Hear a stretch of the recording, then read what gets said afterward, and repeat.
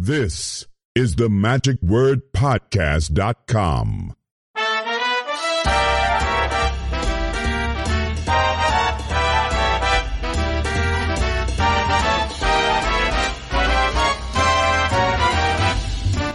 Hello and Happy New Year. This is Scott Wells for the magicwordpodcast.com. Well, we are starting into the new year of 2023, and I thought it a good idea if we kick it off by actually starting where the time zones actually begin, down in New Zealand and Australia. And in fact, one of the things I had asked for earlier were for people to submit their holiday greetings via SpeakPipe, which is available. There's a link there on the magicwordpodcast.com where you can leave your messages to me if you have a suggestion on who you would like to see or hear on upcoming episodes. You can always leave messages there, or anything else that you want to have as a shout out there, you certainly can. Well, to begin with, it was kind of interesting and timely because this week we are going to have a couple of gentlemen who will be talking with us from Australia, but we have first, I want to introduce Evelyn Strugnell from New Zealand, who has a message to give us from down there. Yes, hi Scott. It's Evelyn Strugnell from New Zealand speaking. Enjoy your podcast. Thank you very much indeed, and do have a happy new year. Thank you, Evelyn, for your greeting, and also I wish you and all of the listeners a very happy, prosperous, and healthy new year as we go into 2023. During this past year of 2022, we have lost several of our friends in our magic community.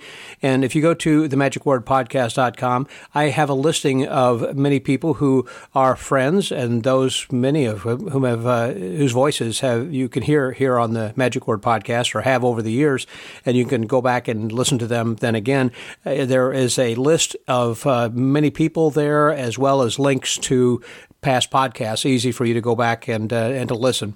I call that the Magicians of Valhalla, so we will be seeing them again sometime in the future. And so if you will, just go over there and take a look. I post these each year in the first blog of each new year. Again, the Magicians of Valhalla, just go to themagicwordpodcast.com, and there you can see the few dozen names of people who have passed, some who you may have forgotten who have left us this year, and others you know very well who were very highly respected.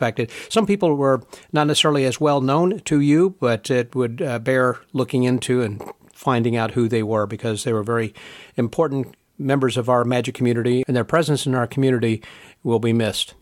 Well, there are a lot of things that we have to discuss up here real quickly. I want to point out that, of course, we're going to be having the first convention I'll be attending will be the Magi Fest coming up in Columbus, Ohio.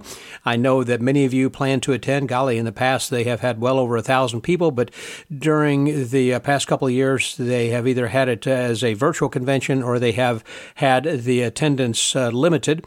But this year, I'm not sure how many that they have planned, but I do know that the hotels have been sold out, and I do have a room, but I'm also looking for a roommate in case somebody out there is planning on attending and would like to share expense for a room. Just drop me an email, scott@themagicwordpodcast.com, and let me know if you're interested in being a roommate with me. I'm staying at the nearby hotel, not at the hosting hotel, but if you have one room in the hosting hotel, that'd be great, and I'll cancel my other one. But anyhow, drop me a note, see if we can get together. That'd be great, and we can spend some time, and I will be recording the podcast, and so I might be up a little bit late putting these things together. Aside from that, there are other things going on. Specifically, when we spoke with Seth Kramer, and that was posted last week, we mentioned there was a contest that he was offering a copy of one of two copies for his Modern Trade Show Handbook. Well, we are going to run that yet for another week. As I mentioned last week, we're going to run that for 2 weeks, so we're still running this week. I want to mention to you up front here, if you have not yet entered the contest, you still have a week to go before we close up that contest. So be sure to enter soon, and only one entry per person. And also it is for anybody in the world can enter. However, it will be post-paid domestically if you reside in the U.S. If you're outside the U.S., then postage will be calculated, and you'll be required then to pay for the foreign postage. But if you elect not to pay that, then we will just draw another name. I think you get the idea. But go to themagicwordpodcast.com where you will see that registration form, and you can fill it out. put your name, and don't forget to put your name. Some people have just put their email address, and I've had to send emails back out to everybody saying, hey, I also need to have your name on there then as well. So be sure to give me your name and your email address. Well, as we go into this week, we have not one but two different magicians we'll be talking to in Australia. One is Tim Ellis, and the other one is Nicholas J. Johnson. I have talked with Tim on a few occasions in the past. In fact, I had a dedicated episode to him about a year ago that you can go back and listen to that, where we talk exclusively, just the two of us. But in this particular episode, we are joined then by Nicholas J. Johnson, who is also a podcaster. He has a podcast called Scamapalooza, which I would recommend if you're interested in scams and cons, that you can go back and listen to some of the podcasts of people he talks with about this interesting subject. Also, he is a noted writer and well-known writer. In fact, I was going to post some links on the website for you to purchase this through Amazon, but they're not available. The books are sold out. So I don't think he has got those as digital editions quite yet, but he is, a noted writer as well as a podcaster and a magician.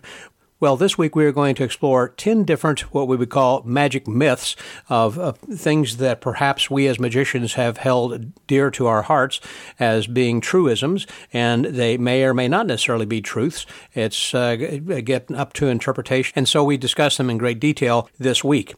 And although there are only 10 different myths that we had discussed, if you have something that you would like to hear us talk about in a future episode, please drop an email to me at scott@themagicwordpodcast.com.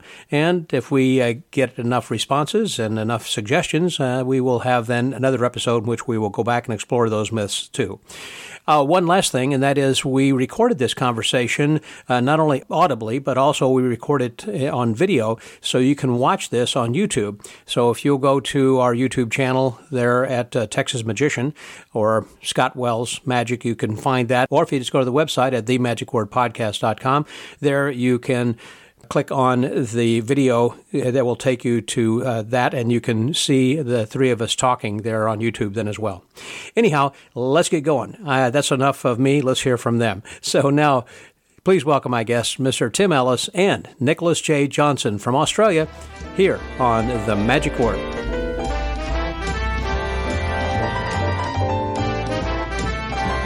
Today's episode is going to take us down under, in which we're going to be talking about myth busting in our art, in our community. We have a lot of things that we accept as truisms, and some things perhaps that aren't or shouldn't be, and we've just identified a few of them. And this was something that came up as a suggestion by a good friend of mine down in Australia, Melbourne, Australia, Tim Ellis. And Tim and I usually get together each year at the 4F convention, or as often as he can actually get over here. I haven't been over to Australia, but once myself. But anyhow, he is all over the place doing a lot of cruise ships and touring the world. And so he might be in your neck of the woods sometime soon, particularly if you take a cruise out of Tahiti here soon. You might be able to see him soon because he's got to be doing that. Then he was bringing to my attention then another gentleman who is a friend of his and now a friend of mine. And he's going to tell you a little bit about his background. And that's Nicholas Johnson. So let me welcome both of you guys in right now. Hey, Tim, and hey, Nicholas. Good to see you guys. Thank you so much for having us. And Tim? Yes, it's good to be back. Thanks for also, Tim. A while back during COVID, during the lockdown, you were one of my guests on our Magic and Martini. And I know you, of course, are in the future right now as we're talking. You're about 20 hours ahead of us over there. So you're kind of speaking from what's happening tomorrow. Oh, yes. You should see what Trump's going to say tomorrow. Yeah, no spoilers. No spoilers. No spoilers, exactly. So, Nicholas, tell me a little bit about exactly what how you come into this, as far as what kind of magic you do.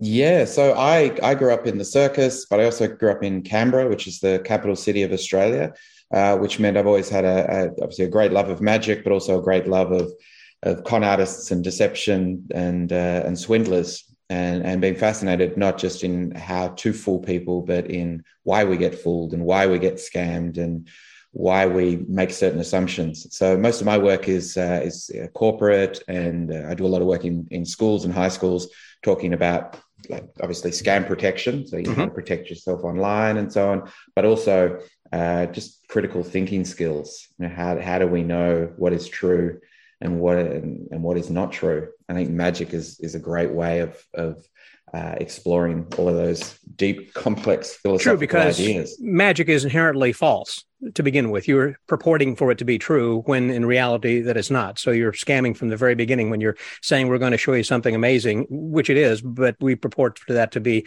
real, and oftentimes it's not. Tim tells me that you are the preeminent expert over there when it comes to cons for people who come and talk with you. Yeah, so I get a lot of people. I get a lot of people getting in touch, just saying I've been scammed. I've given money to the wrong person, or can I trust this business deal? And so I help them. Usually, rather than telling them yes, they've been scammed, I instead talk them through the situation so they can figure out for themselves that they have been scammed. I found that's really the best way to go about it. People don't like being told that they're wrong or that they've been fooled.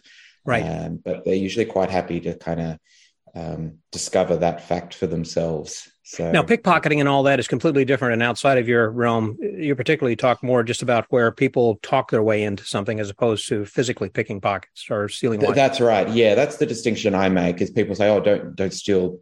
You're not going to steal my watch." And I said, "No, I'm not going to steal your watch. I'm going to talk you into giving it to me freely." But that said, that's what a con man does. Yeah. Exactly, that's right. For the very first con man was a man named William Thompson, and he was famous. This is 19th century New York, and he would walk up to people, and he would, dress in his finest clothes and pretend that he knew them and strike up conversation, and they would be unsure, but eventually decide, yes, I know who this is. And then he would say, "Do you have confidence in me to lend me your watch until Tuesday?"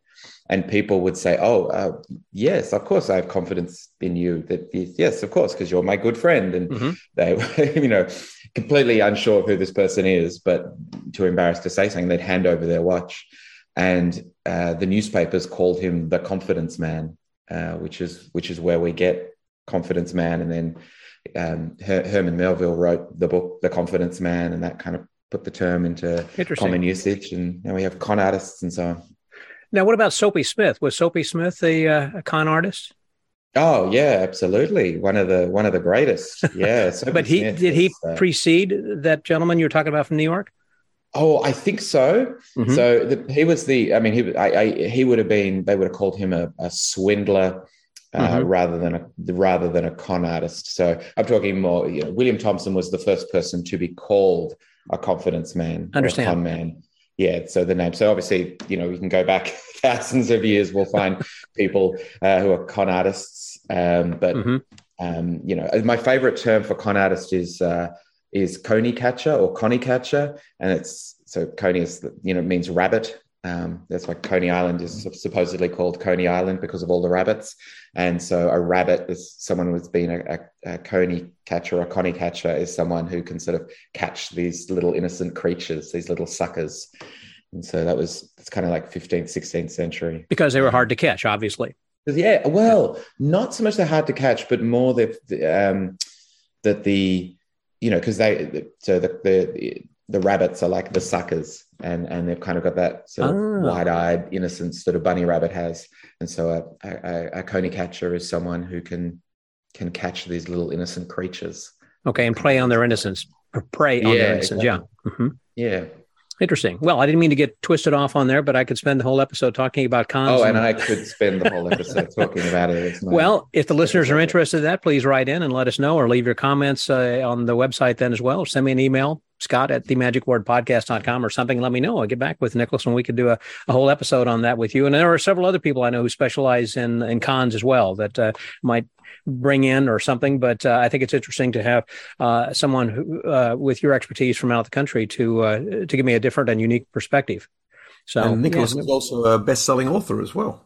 A best-selling author. What book or books? Yeah, so I've written 2 crime novels. One is called Chasing the Ace, and the other is called Fast and Loose. And they're about a con artist here, a teenage con artist here in Australia. And the books are about the difference between how we perceive con artists in movies and books, and how these kind of very clever romantic heroes, anti-heroes, and how they actually are in the real world, which is very, very different. They're not Robert Redford in The Sting, you know, they're very different people. And so the book kind of explores that idea of, you know, we expect matchstick men and Catch Me If You Can, and what we actually get is something very different. So it kind of reminds me a little bit of Derek Delgadio's book, An Immoral Man, in which he was talking about how that he had started, and when he was in these private homes where he was the dealer and cheating a little bit and conning people then. So, and that was really kind of the underbelly.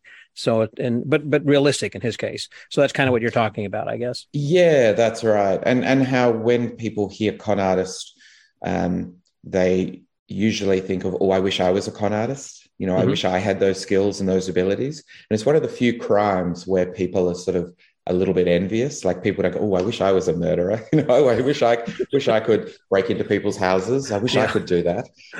But this idea of being a con artist is so romanticized by popular culture. And True. So, when the real con artists are, you know, pretty terrible people. Indeed, they are. I've come across a couple, and as we all have, and they're not good people.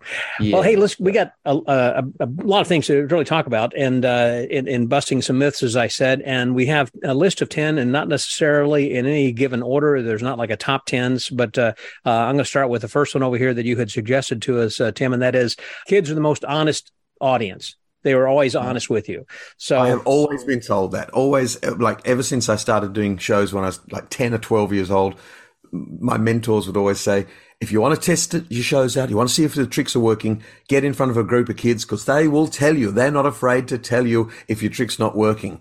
And I used to believe that. And I used to think, oh, well, if I've got a new trick, I'll test out in front of the kids.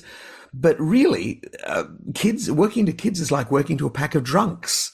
You know, they're going to call stuff out whether they know it or not. They're often there to impress their friends, to show that, you know, I'm grown up and I'm not going to be fooled by that magician.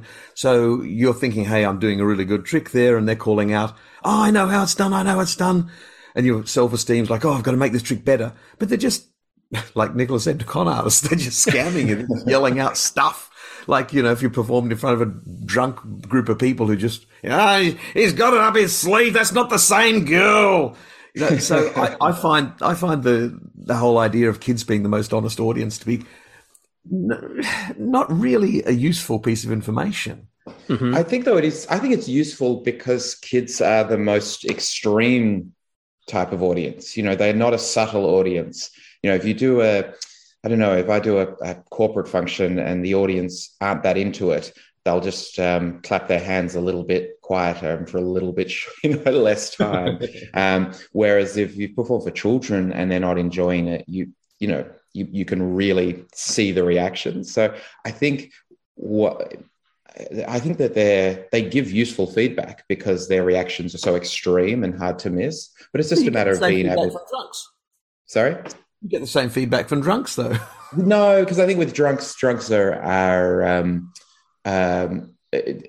the way people act when they're drunk isn't useful information. Whereas with kids, if a kid is saying, I know how you do that, what they're saying, and if that they don't know how it's done, or they do it, but what they're really saying to you is I'm feeling really a bit challenged. I'm feeling like you're putting me in my place and you're making me feel, you want me to feel dumb, or you want me to feel little, and I want to feel big and powerful. So when I hear that from a child, my reaction is like, oh, how can I give this child what they want? How can I empower them and make them feel good?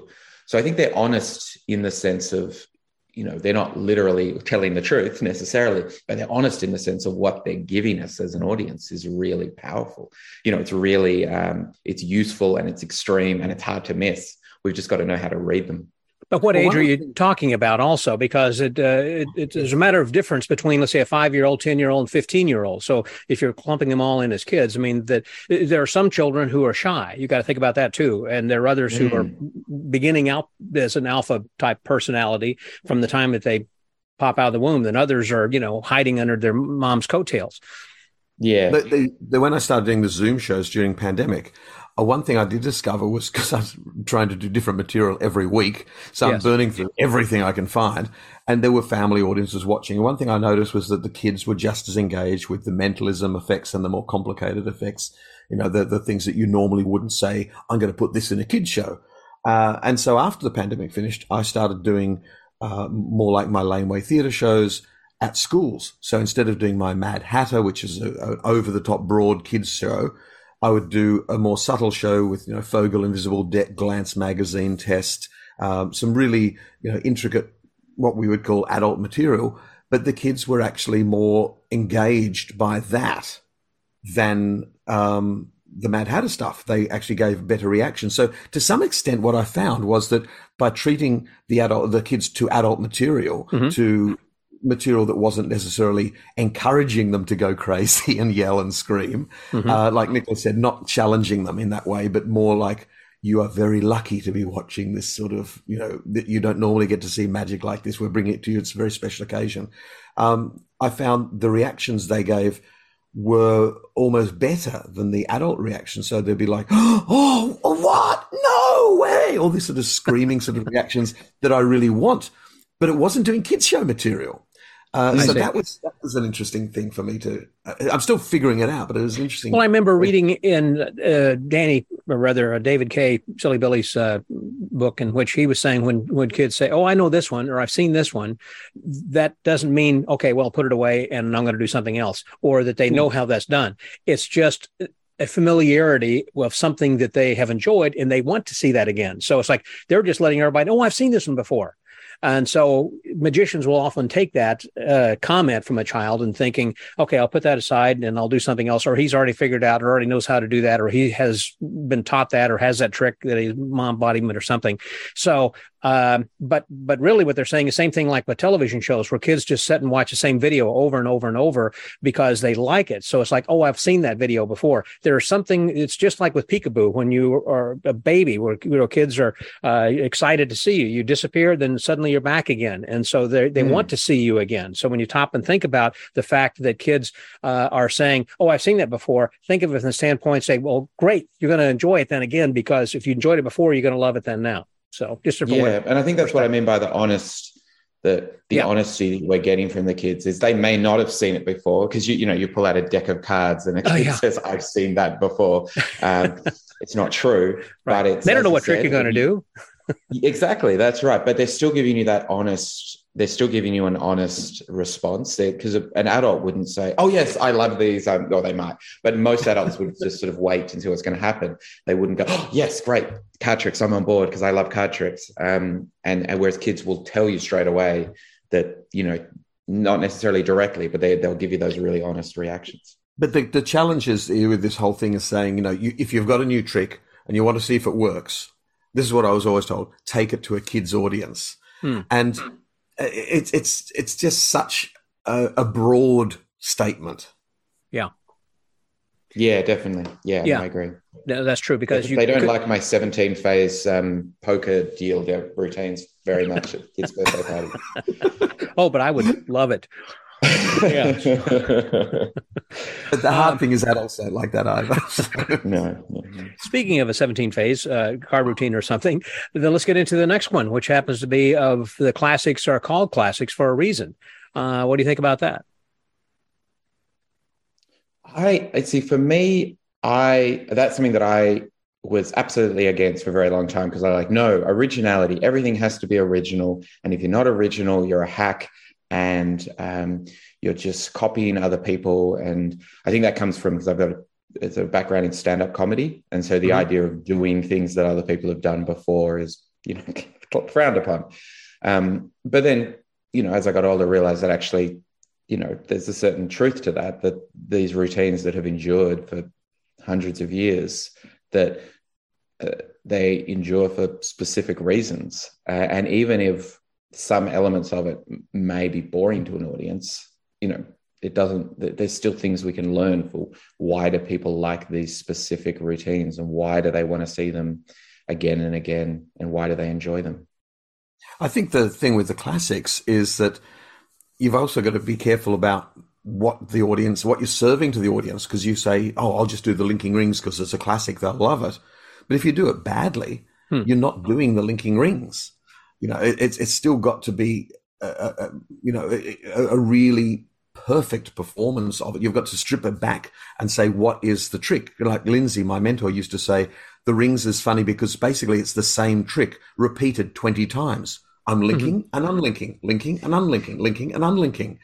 But when you get a really beautifully constructed routine, even the audience who sit down and go, oh, he's got these rings. Oh, dear. You start and they're like, oh, I have not seen this before. So they're seeing the classic, but they're seeing a presentation or a performance that takes it to where it should be and why it became a classic in the first place. But how many performances of the rings or the cups and balls or the billiard balls do you watch and you're like, this person really doesn't understand what this trick is all about or why it was a classic?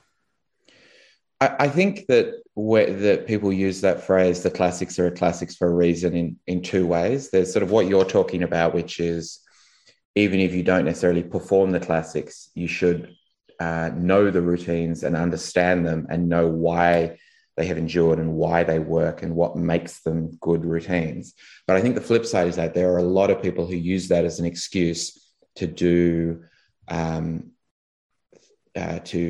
not challenge themselves and to say, no, why would I come up with new routines? And there's a magician here in Melbourne who this is their attitude is other people have already come up with great routines and they've got, 100, 200 years of history behind them.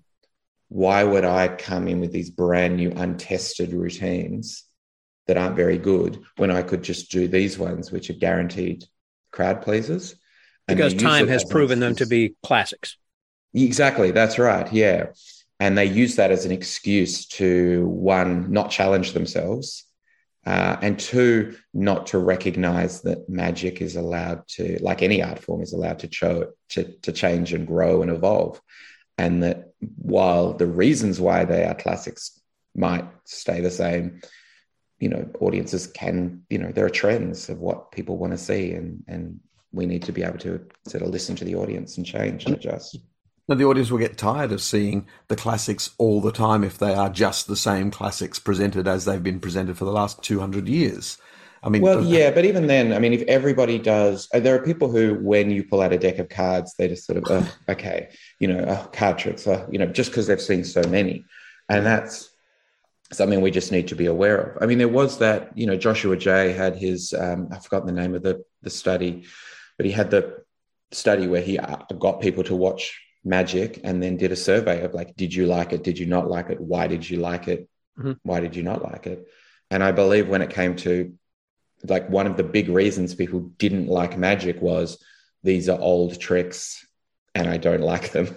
These are boring old-fashioned magic tricks. But at the same time, there were people who the reason why they did like it was this is a classic magic trick. Let's go on then to the next one because we got a lot still to cover over here. So do you think it is important to be entertaining more than it is to be original? Oh, that's always I always have jokes about that. So like, when you do your act and the audience are very flat, you go, well, at least I was entertained. No, at least I was original. I don't have to be entertained. Doing new stuff. It doesn't matter. But it's sort of a myth that you'll fall back on depending on how well your show went or not.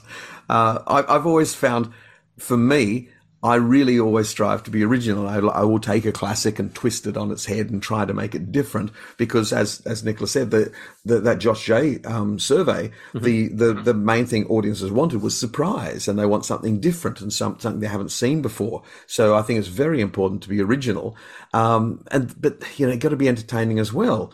So for me, I visualize it like this: imagine you're climbing up a ladder. And one on your right hand is entertainment, on the left hand is originality. And so you're climbing up one hand after another. You can't just be entertainment because the show will be completely off kilter. And you can't just strive to be original because nobody's going to want to watch it. So you've got to take it step by step, rung by rung, and climb that ladder with entertainment and originality in both hands. Yeah, I don't think they're mutually exclusive, being original or entertaining. And I think that you can be both. I think in terms of originality, if audiences do say they don't want to see the same old tired stuff, what they really mean though is they don't want to feel like they're seeing the same old tired stuff, because as we know, you can change, you can do the same routines as everyone else, but you change the color of the props and people will feel like they're seeing something different. Or at the same time, you can pull out an entirely original card trick, but because it's a card trick, the audience will feel like what they're seeing is unoriginal. So I think it's the perception of freshness and surprise is what the audience is looking for. Whereas magicians, we are looking, I think, for perhaps a deeper originality when we watch magic, of like, I've never, that method or that idea or something, much deeper. Whereas I think from an audience perception, the illusion of originality is probably enough as far as they're concerned.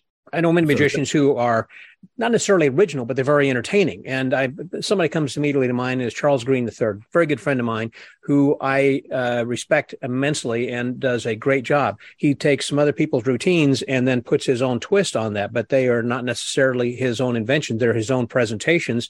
And even if he uses someone else's presentation, the way that he would do it with the way he would present it is so much different, and it's his own, and it is unique, and it has made him very successful. But there are not a lot of things that he has taken, or I should say created by himself. Likewise, let's say David Copperfield. I think you just surround yourself with some people, let's say Chris Kenner and Homer Luwag and some others. So I don't know that David necessarily, I don't think of him as a creator, but he will get Bill Smith and Jim Steinmeier or other people who are creating things for him. But he and Charles and many others are very entertaining, but not original from the standpoint of being creative. Now, I might be getting off into a different area as far as being original versus creative, because they're original in their presentations, but and entertaining, the same rungs like you're talking about, but they're not creative. So maybe I am talking about a third leg of this. Well, I was going to jump in and say Jeff Hobson with the egg bag. The egg bag is not considered to be original. It's one of the oldest routines, and Jeff does a very standard routine, but his presentation is original. Good advice. His character is original. And I think also that speaks to the idea that often what I think of when I think of originality is brand new. And so I'm often creating routines that are brand new, that maybe aren't that great, but they're just for my own, intellectual pleasure. But they're always very well received. But often I'll create something, perform it once, and go, yeah, that was good. People like that, and then I forget about it because it's move on to the next thing. Which is not very professionally. As a business person, is a terrible way to run a business, to be creating new things, do them once, create a product, use it once, and then chuck it out. And I think sometimes being like me and being too focused on originality for originality's sake, or just to sort of be able to say I'm original and have that kind of smug pride that those kind of true originals can sometimes have. Mm-hmm. The striving for that, I think, can get in the way of quality, and also just get in the way of refining what you already do. Like there's a magician here in Melbourne who is a kids entertainer, and he performed the same routines for as long as I've known him, but he is always wanting to improve them and change them, and is recording his shows and listening to them and learning new skills that, can help make these, 8 or 9 routines that he does better. And so in that sense, he's sort of saying, like, I'm not keen on this sort of originality or brand new routines because I know these ones work. So instead, I'm going to focus on how do I make them better. And for him, professionally, that has worked very well. And he gets a lot of work because people know what to expect, and they know that even if they book him again, he's going to be just that little bit slicker. When you're combining the entertainment with originality, I think that's what the it factor is. When you have someone who has it, like you mentioned then, Tim, with Jeff Hobson, or as I said, like with Charles Green or David Copperfield, they've got it. I mean, I could do the same tricks, but I'm not them. You can only be you, We have a monthly get-together called Magicians at Work, which Nicholas performs at quite a lot. And we both of us will try new material out at these events all the time. And I've seen so many of these one-off performances that Nicholas has done where he'll perform something completely out of the blue. And we're like, the magician's thinking, what was that? That was amazing. And Nick's like, yeah, I'm done with that. I'm not going to do it anymore. But part of it is because, he has a very entertaining personality on stage and engages with the audience. So he's one of these people who can literally read the phone book and the audience will be happy just watching it.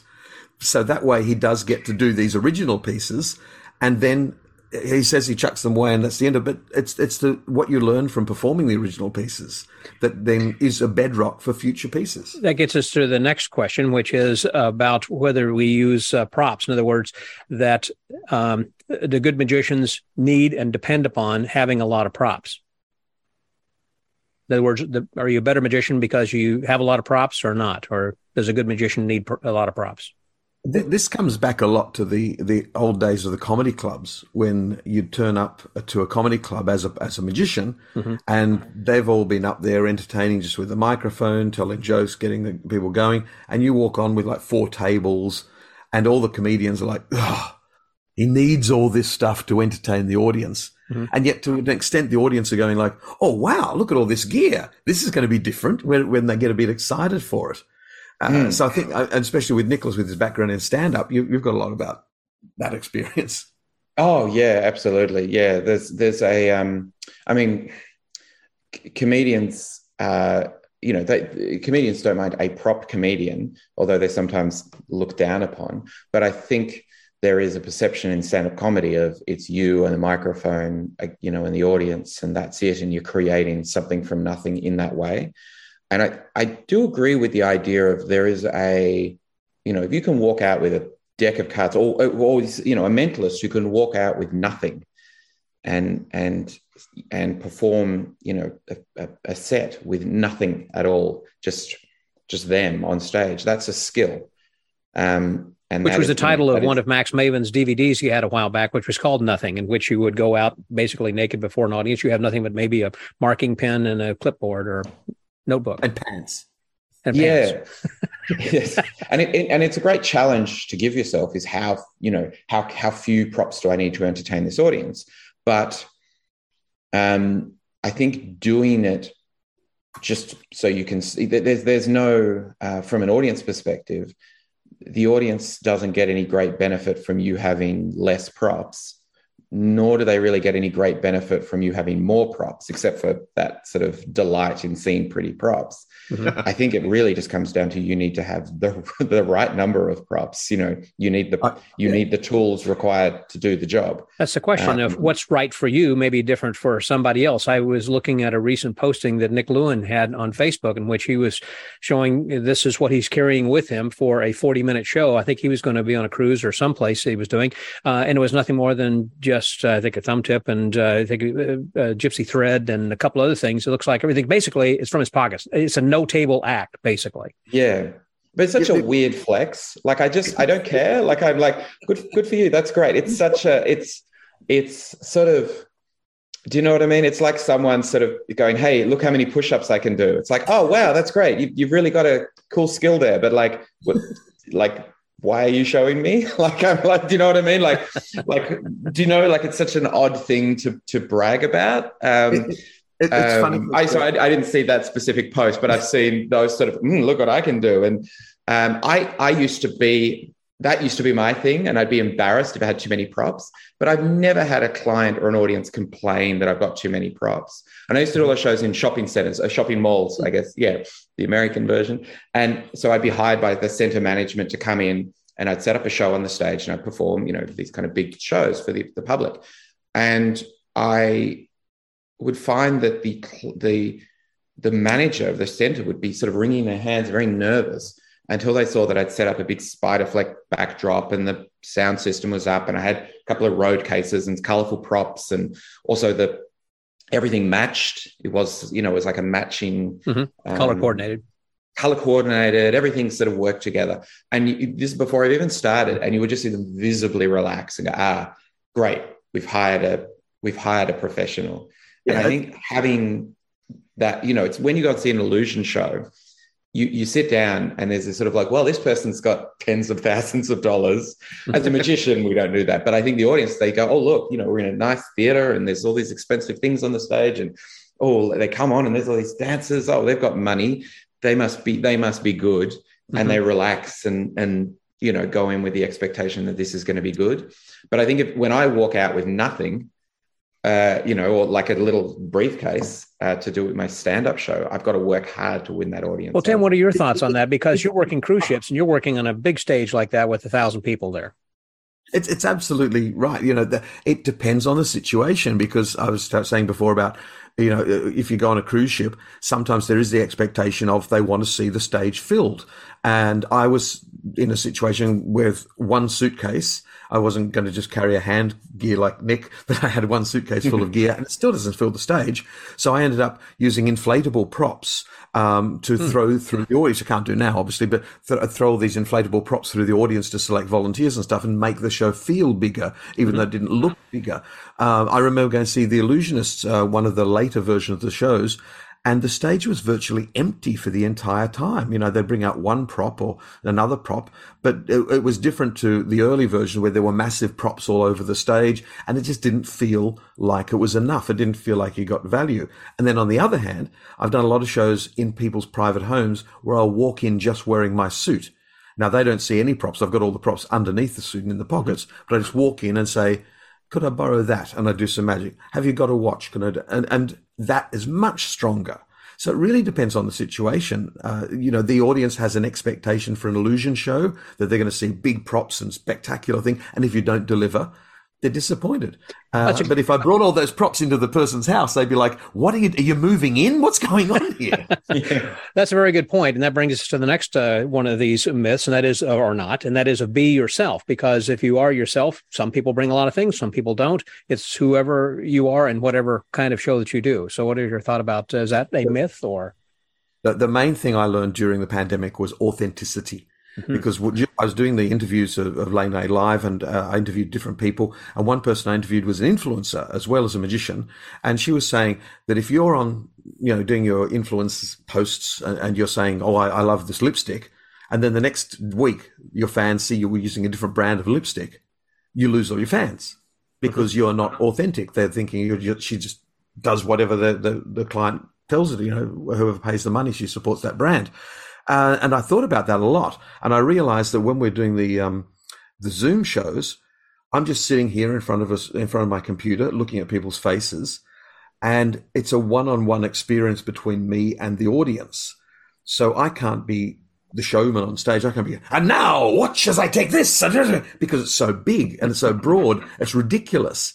But by bringing it down, and, admitting to the audience, like sometimes there'd be a glitch in the feed, or sometimes a trick wouldn't work. And I'd admit it, and we'd all have a laugh together. And the audience felt those moments were the stronger moments, the more memorable moments in the show, because it was authentic. It was real. It's like a juggler dropping something. If the juggler drops it for real and admits it, and like, "What, this is really hard. I have practiced, but I'm really, but if they drop it just as "Oh, I've dropped it again, but now," the audience knows it's a fake drop. So gotcha. It's got to be, you're not trying to fake sincerity or fake, you really have to be yourself and be very genuine. And on stage, it'd be interesting getting back onto the very big stage, like the cruise ships with 2,000 people. But I want to see if I can carry that authenticity across rather than be the showman. And a lot of the material that I put together now is telling my stories, but I don't want to be like, the very first time I saw snow, that sort of. Oh, yeah. We've moved on past that. That's not authentic. We haven't moved past that. Well, I'm trying. And sorry, this is my pet peeve. And it's I notice more often in American magicians. So, and I'm not sure if you notice this as well, Scott, like if you agree with this, but I've noticed there is this sort of style of talking where it feels a little bit like an infomercial. Do you know, like when you have the sort of fake infomercial where someone's at home and it's a set and they're sort of their neighbor walks in and they go, "Hey, how's it going?" "Oh, I'm just making some daiquiris with my new blend." "Oh, I love your daiquiris." And it's this real sort of faux authenticity that I see through instantly. And yet I see it a lot in magicians where they're sort of, maybe they're used to performing on big stages and then they're trying to be this kind of intimate setting, and it feels very fake and very plastic, and not, it feels like this real faux authenticity.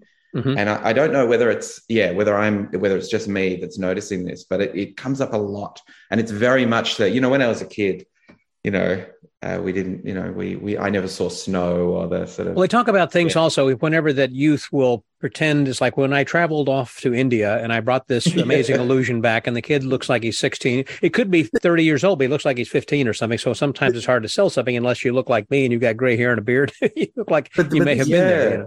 This is the whole. That's true, and that's part of the thing. So if I, so just say you've got a 16, because I know someone who has done that.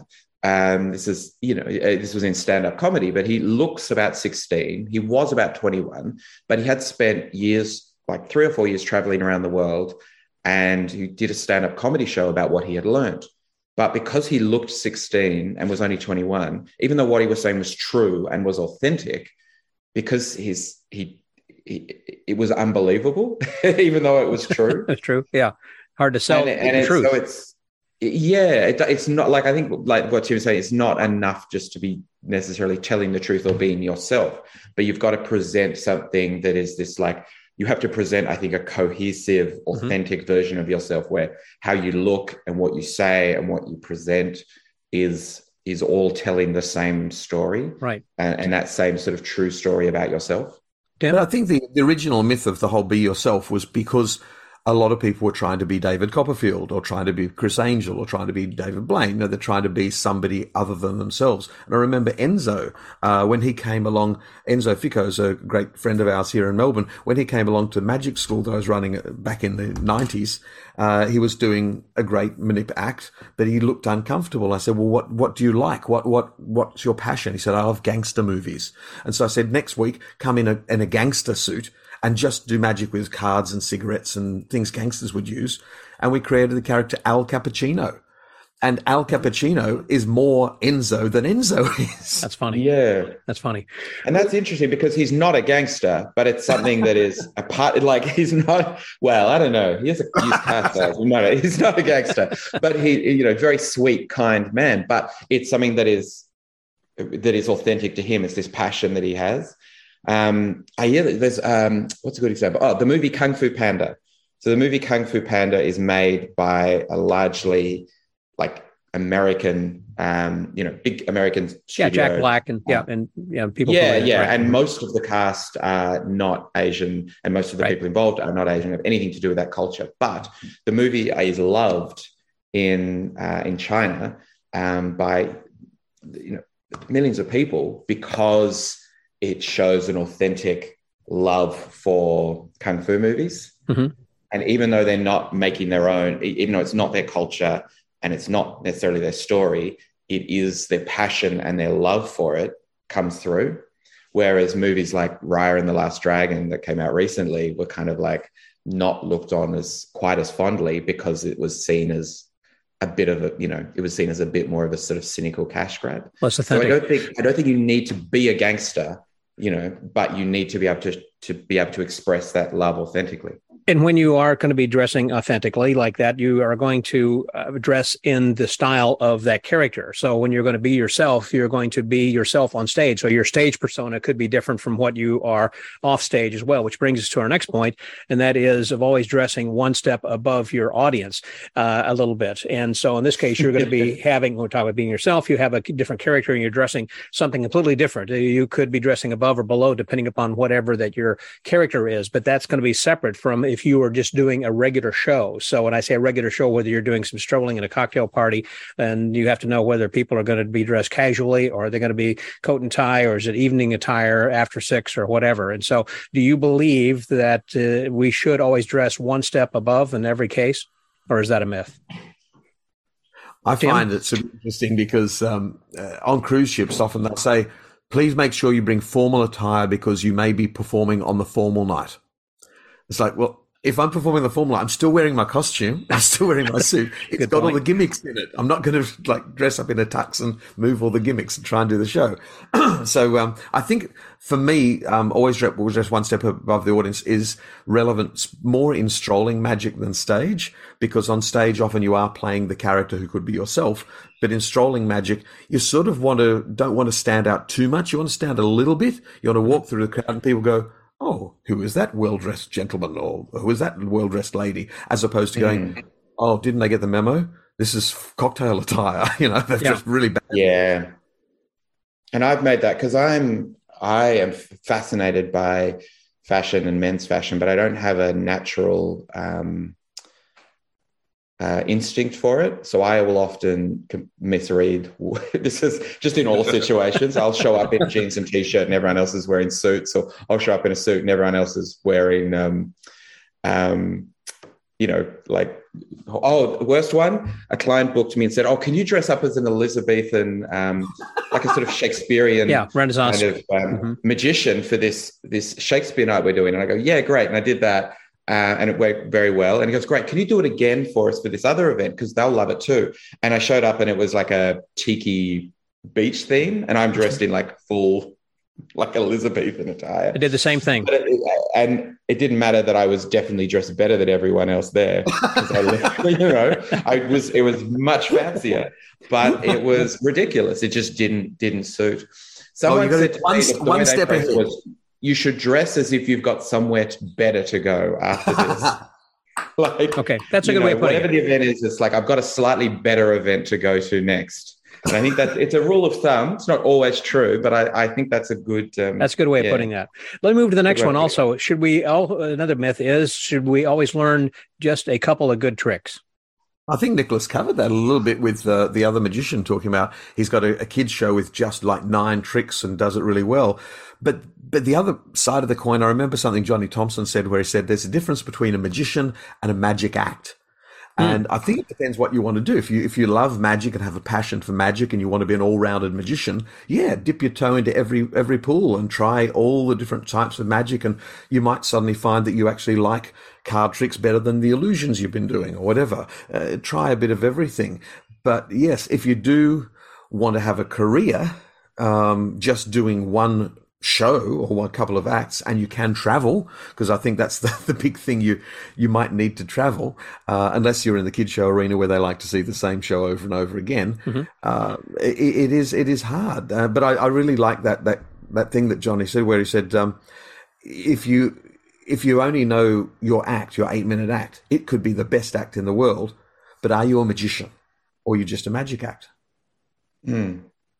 Yeah, I think, though, the flip side of that is that you do have people like me whose main act, the way in which I pay the bills, has my act, has suffered over the years because I have not spent enough time refining it and making it as good as it could be, because I've been distracted by shiny new props. Same here. It's like, well, I've got my ambitious card routine that I really like performing. I've got my card to pocket. Yeah, these are really nice routines. I can do the shell game. I can do all these things, but I could always be doing them better. And some of the time that I spent on, silly flights of fancy and new ideas and exploring creativity probably should have gone into making those acts better. But when you're doing that, you've got your act at like 95%, and you could spend 10 years to get it to 96%, or you could spend those 10 years learning another 100 tricks that might somehow end up being better tricks to add to the act later. All right, you convinced me. I'm going to go and buy 100 more tricks right now. Yay! But when you're talking about some people who are doing... I saw something cool on Vanishing Ink. Hang on, give me a second. People doing things very well. We would refer to a few people a little bit earlier. For an example, like Jeff Hobson, you think of the egg bag that he does, or maybe Michael Marv's got to top it or something. There's some people who have some tricks that are associated with them, and they do that then very well, which leads me to the next thing, as the way that you get to do those things very well is through repetition, which is, again, one of those myths. Should you be performing and be ready to perform, or actually perform at every opportunity? I'll give you the worst story of that. So I was flying to the Magic Castle for one of the first gigs I did the castle from Australia to America, which, as you know, is quite a long flight. Mm-hmm. And I was traveling with another magician, and we got seated in the bulkhead. So we got plenty of room, and there's the toilets right next to us. And so I'm stretched out, ready to have a nice 14, 15 hour sleep or something. But my friend likes to perform. And so every time anyone was going to the toilet and waiting in that area, he would start doing tricks for them. So for the entire flight, there was a little crowd as he would do tricks around. I'm like, please, I just want to sleep. I want to sleep. So, no, Howard, watch this trick. So I don't think you should perform at every opportunity. Fair enough. I guess it depends. I think you should perform at every opportunity, but I think we as performers need to think very carefully about what an opportunity actually means. Mm-hmm. You know, like if it's what is by an opportunity to me is not just an audience and a willing audience and a period of time in which just standing in line in the theater and think, okay, well, there are people here. They probably want to be entertained while they're waiting. And so let me show them something. Exactly. I'm going to do a trick, but any opportunity, but to me, an opportunity is something that goes further. So if it's like, oh, I've got this new card trick I want to test. There's some people here who love magic. I'm gonna test my new card trick on them. And the opportunity is to practice. To actually try that new idea. Or if it's like, it might also just be a sense of like, oh, if I impress that person, they might hire me. That's an opportunity. So to me, I think an opportunity to perform is not just a space by the toilets on an airplane, and a willing audience on a long haul flight who've got nothing better to do, but rather a sense of like, okay, but what is the opportunity? An opportunity to rehearse, an opportunity to play, an opportunity to show off. For some people, it's that compulsion. Like you have, like the person you're talking about, those people who just, if they don't do it, they start to feel anxious and they got the sort of shakes that they've got to, Jeff McBride says, if you're going to be a magician, you should be a magician 24/7. That doesn't mean necessarily, in my interpretation of what he's saying, to do something at every moment, every time that you can, and forcing the moment to show somebody. But if the moment should arise and someone asks you, or if someone asks for a business card and you show it, do a magic trick when you're producing your card or something, there's a reason for why you're doing it. Then they want to see some magic. So then you can prove that you're a magician at that point. You're laughing and you don't think... There's a great episode of She-Hulk. Nicholas probably saw it, where Wong is suing a magician. Right. and at one point, Wong pulls out his business card and it's burning and the name appears on the card. And She-Hulk's unimpressed and he goes, cheap magician trick. There's so many of these tricks that we've got. This is a great way to hand out your business card. I'm sure some people are impressed, but others like, this guy's a real try-hard.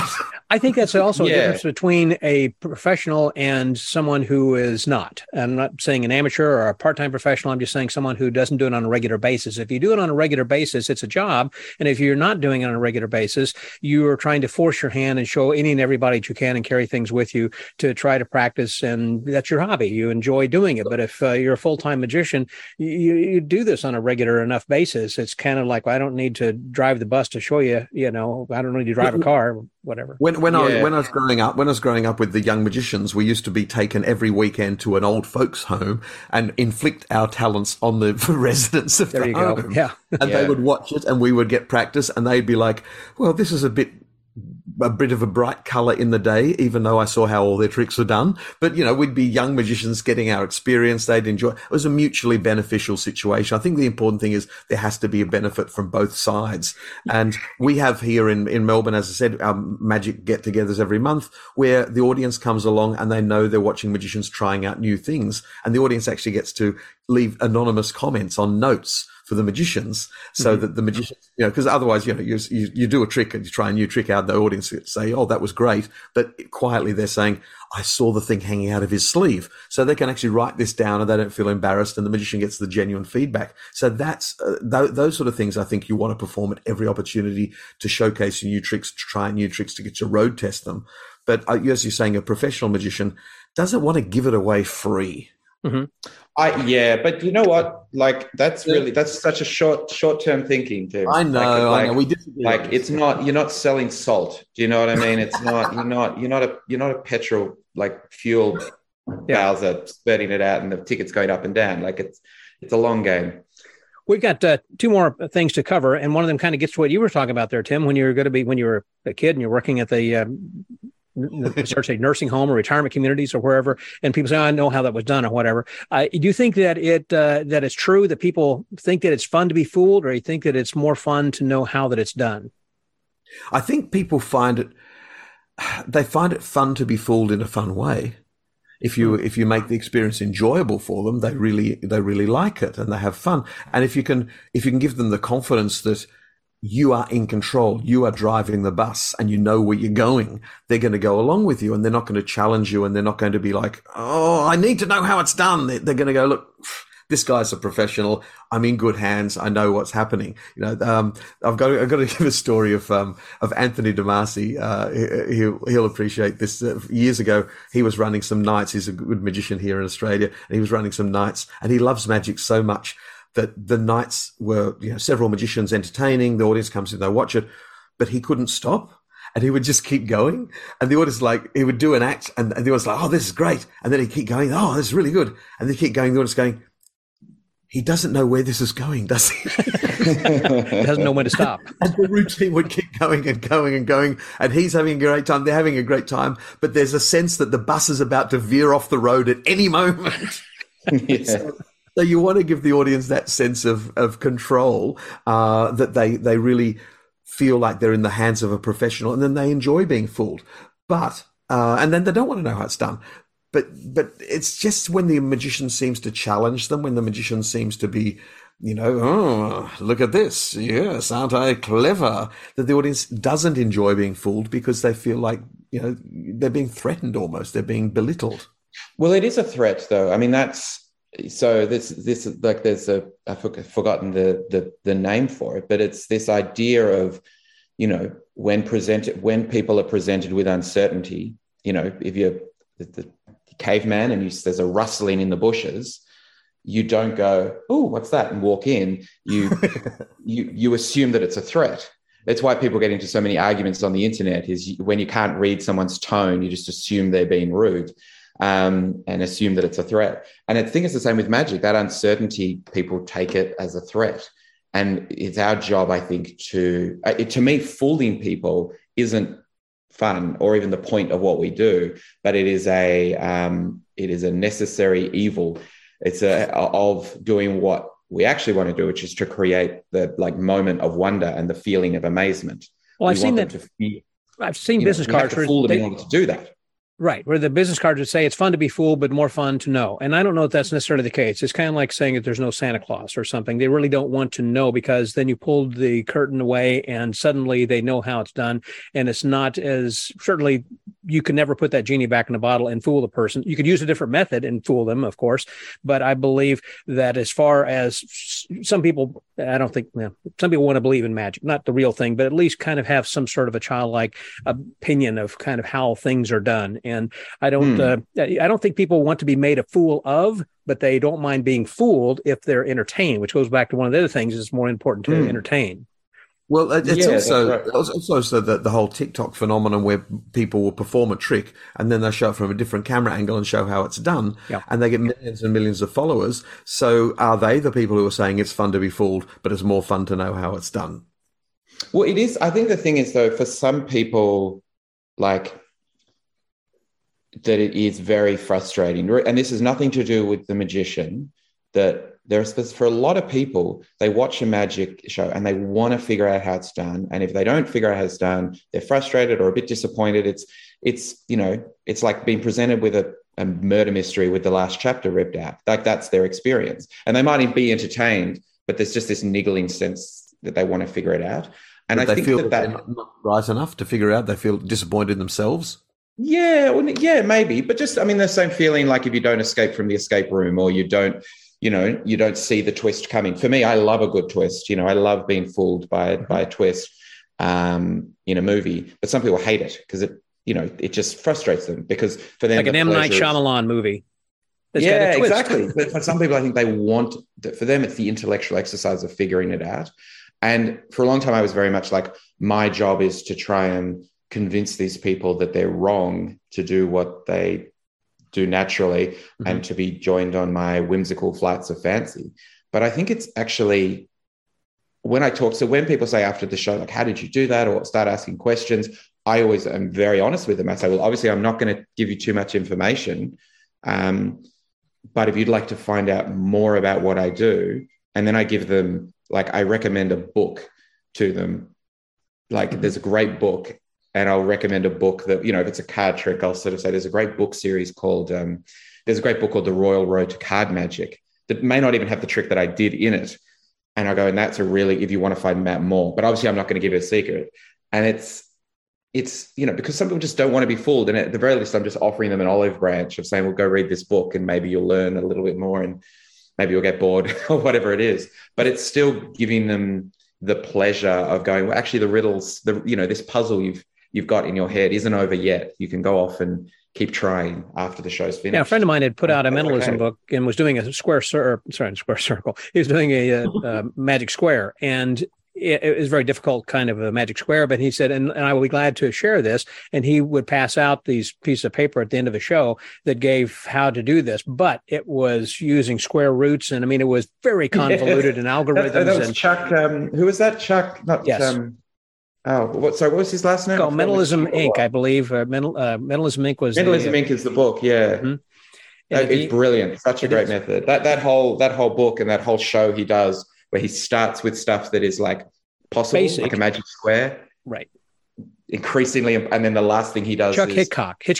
Chuck Hitchcock. That's it. Yeah. Last thing he does is to predict the future, which he thought is the most impossible mentalism. Right. And I've been totally on board for that entire show. But you're buying into that. I love the process that he goes through. Another whole conversation. Let's go to this last question as we start to get wrap up over here. The number 10th one question, which has to do myth or truism. You make a choice, and that is, what do you do, or when approaching a group of people or a guest, do you tell them that you're a magician or not?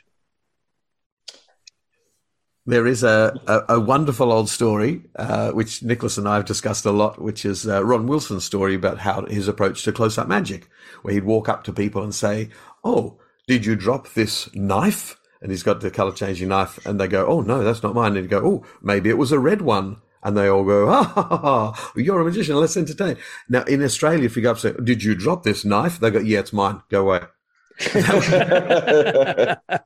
No, like I've developed a whole bunch of approaches for strolling magic, and my favorite one is just offering people rubber bands. So I just walk up to people don't say anything. I've got like a deadpan expression on my face, and I hold out a rubber band to somebody until they take it. Then I hold a rubber band to the next person. They take it, and they take. And so what's happened is they've taken these rubber bands. I haven't really interrupted their conversation, but the conversation sort of dries up as everyone's going, "What's going on?" And then someone will say, "What are these for?" And I go, "Didn't they tell you?" They said, "No." I said, "Oh, let me show you." They say, "You take one rubber band. It's like an icebreaker. The other person does their rubber band, and then I go into Crazy Man's handcuffs." And the audience is like, "Oh, he's the magician." And they buy into it that way. But I find that the other approach, which a lot of people tend to do, which is walk up and say, "Hi, I'm the magician here tonight. Would you like to see some magic?" There's sort of an automatic fear of it, like, "No, thank you," or "No, it's okay. That doesn't cost you anything. It's free as part of the entertainment. Yeah, that's all right. We're fine here." So I find that the key is not telling them you're a magician or not telling them magician, but actually just intriguing them, just getting them interested in who is this person, what are they doing, and then you win them over. Yeah, I think I disagree with that. Although I do love the rubber band. I've watched Tim do the rubber band thing, and it's really nice just to see the way in which he lures the audience in, and he's got them before he's even started. But I think that attitude of like, we can't tell them we're magicians, I think that it's a fairly new idea, and I don't think it exists anymore. I think it's sort of Generation X magicians who seem to have created this idea, because I think in the 80s and 90s, the only magic people were seeing was like Copperfield and Siegfried and Roy, and, the most down-to-earth magician they might see is someone like Paul Daniels, and for people, a lot of, if you're a guy who just wants to do card tricks, it's kind of a bit embarrassing to be associated with this very flamboyant, over-the-top magic. And so a lot of magicians and a lot of audiences don't like that. And what if I'm going to go and do, a triumph routine, that's completely different from Siegfried and Roy and White Tigers, And so when I'm starting out as like a, 21-year-old in the, late 90s, and I'm trying to approach a table, all I've got in my head is like, oh, they're going to think I'm these sort of lame, glitzy Las Vegas magicians and I want to be cool. And so it's I think just like a secret shame of being a magician that magicians had.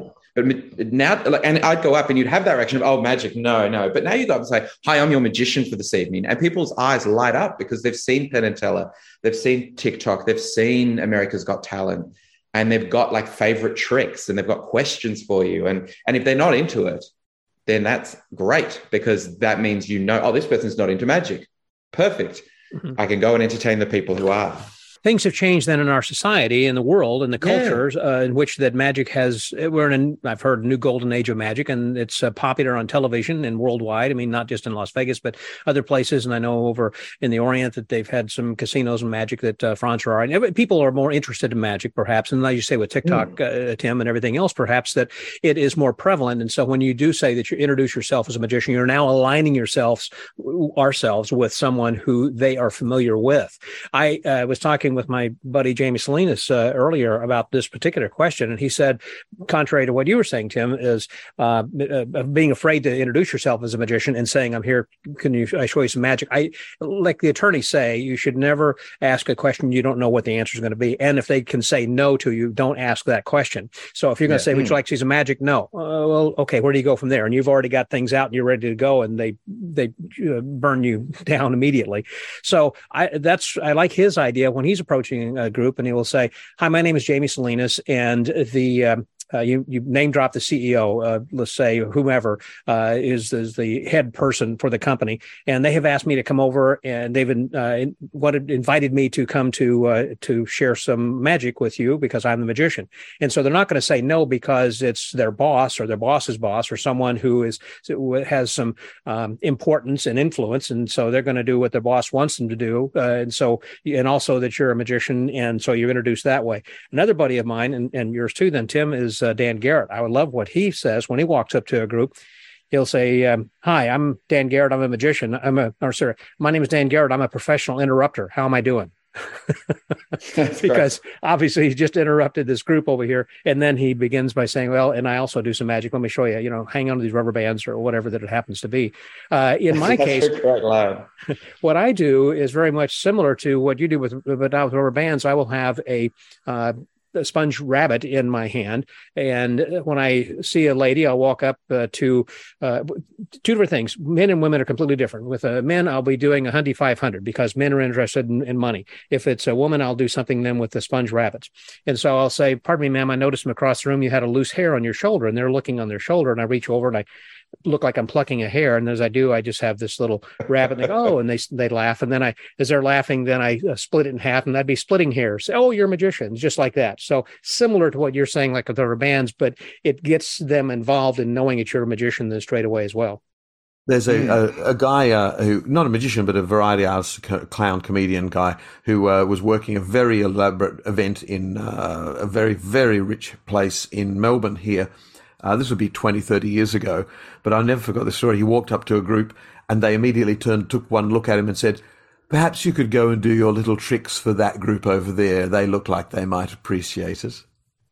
That sounds like something. In fact, I had one of my early podcasts with David Stone, and when people say, "What episode would you recommend that would get me hooked on listening to the podcast?" And without a question and without thinking, I always say David Stone, because it surprised me so much when we were talking. One of the things after he was talking about his career and things that he did and things he'd accomplished.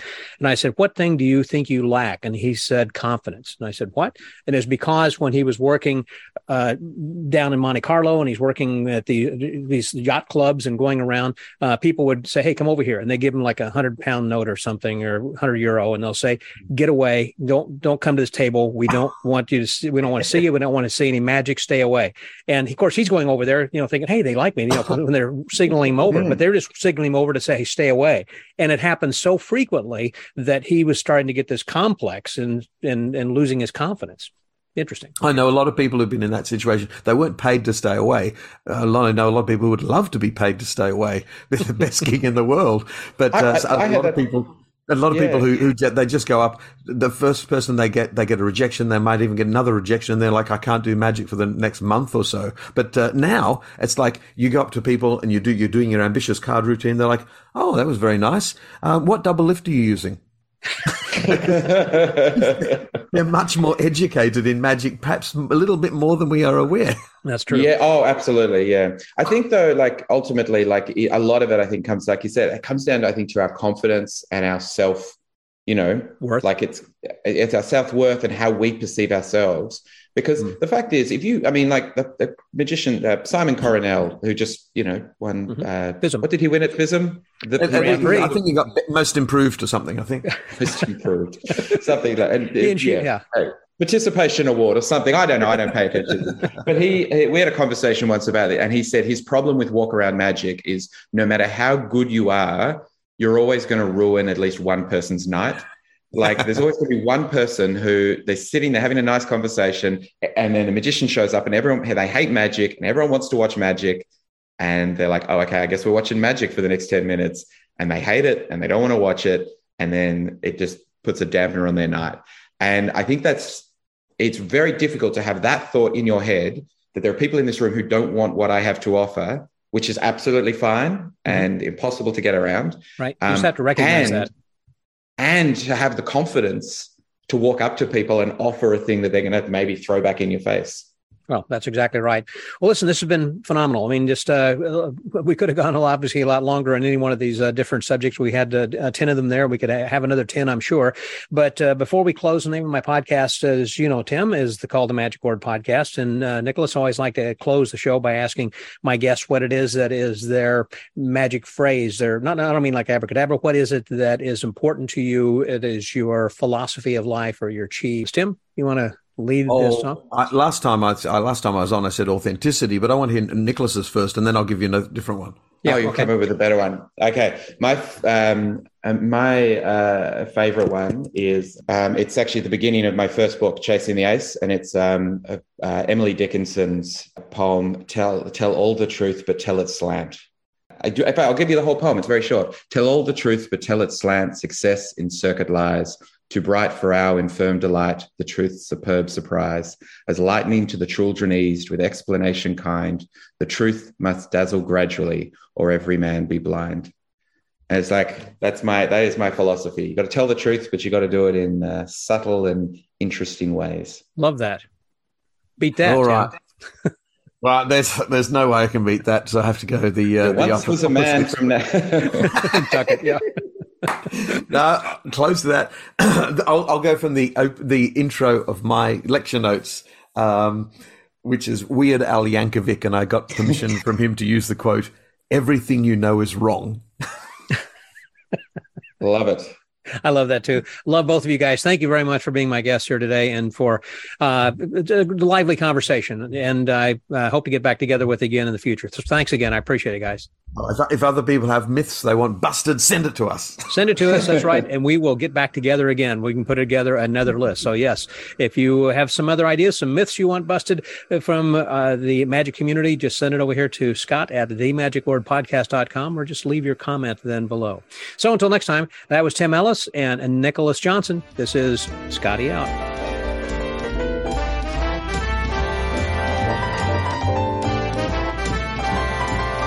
Thank you, Tim, and thank you, Nicholas. It was an enjoyable conversation to discuss these 10 different magic myths. And as was mentioned at the end of the podcast over here, if you have any ideas of things you would like to, whether you have heard of or that you particularly believe that are absolute truths or perhaps might be myths, just send them to me and I'll be glad to put them into a file, and we'll see if we can get enough together perhaps for another future episode. I also want to to encourage you, if you're interested in scams and cons and that kind of a thing, go check out Scamapalooza. You can search for that just about any place and find it on whatever is your favorite podcast carrier, whether it's iTunes or whatever else, just like this podcast, just how you found us. I'm sure that you can find Scamapalooza there as well. And you might continue to search Amazon to see if eventually his books are going to be released.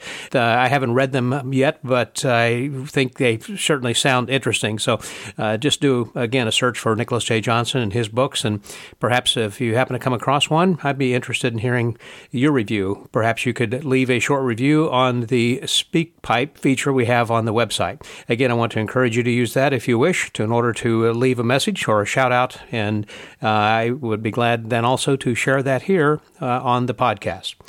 And one last thing, and that is to make sure that everybody does remember that this is the last week for the contest to win a copy of the Modern Trade Show Handbook by Seth Kramer.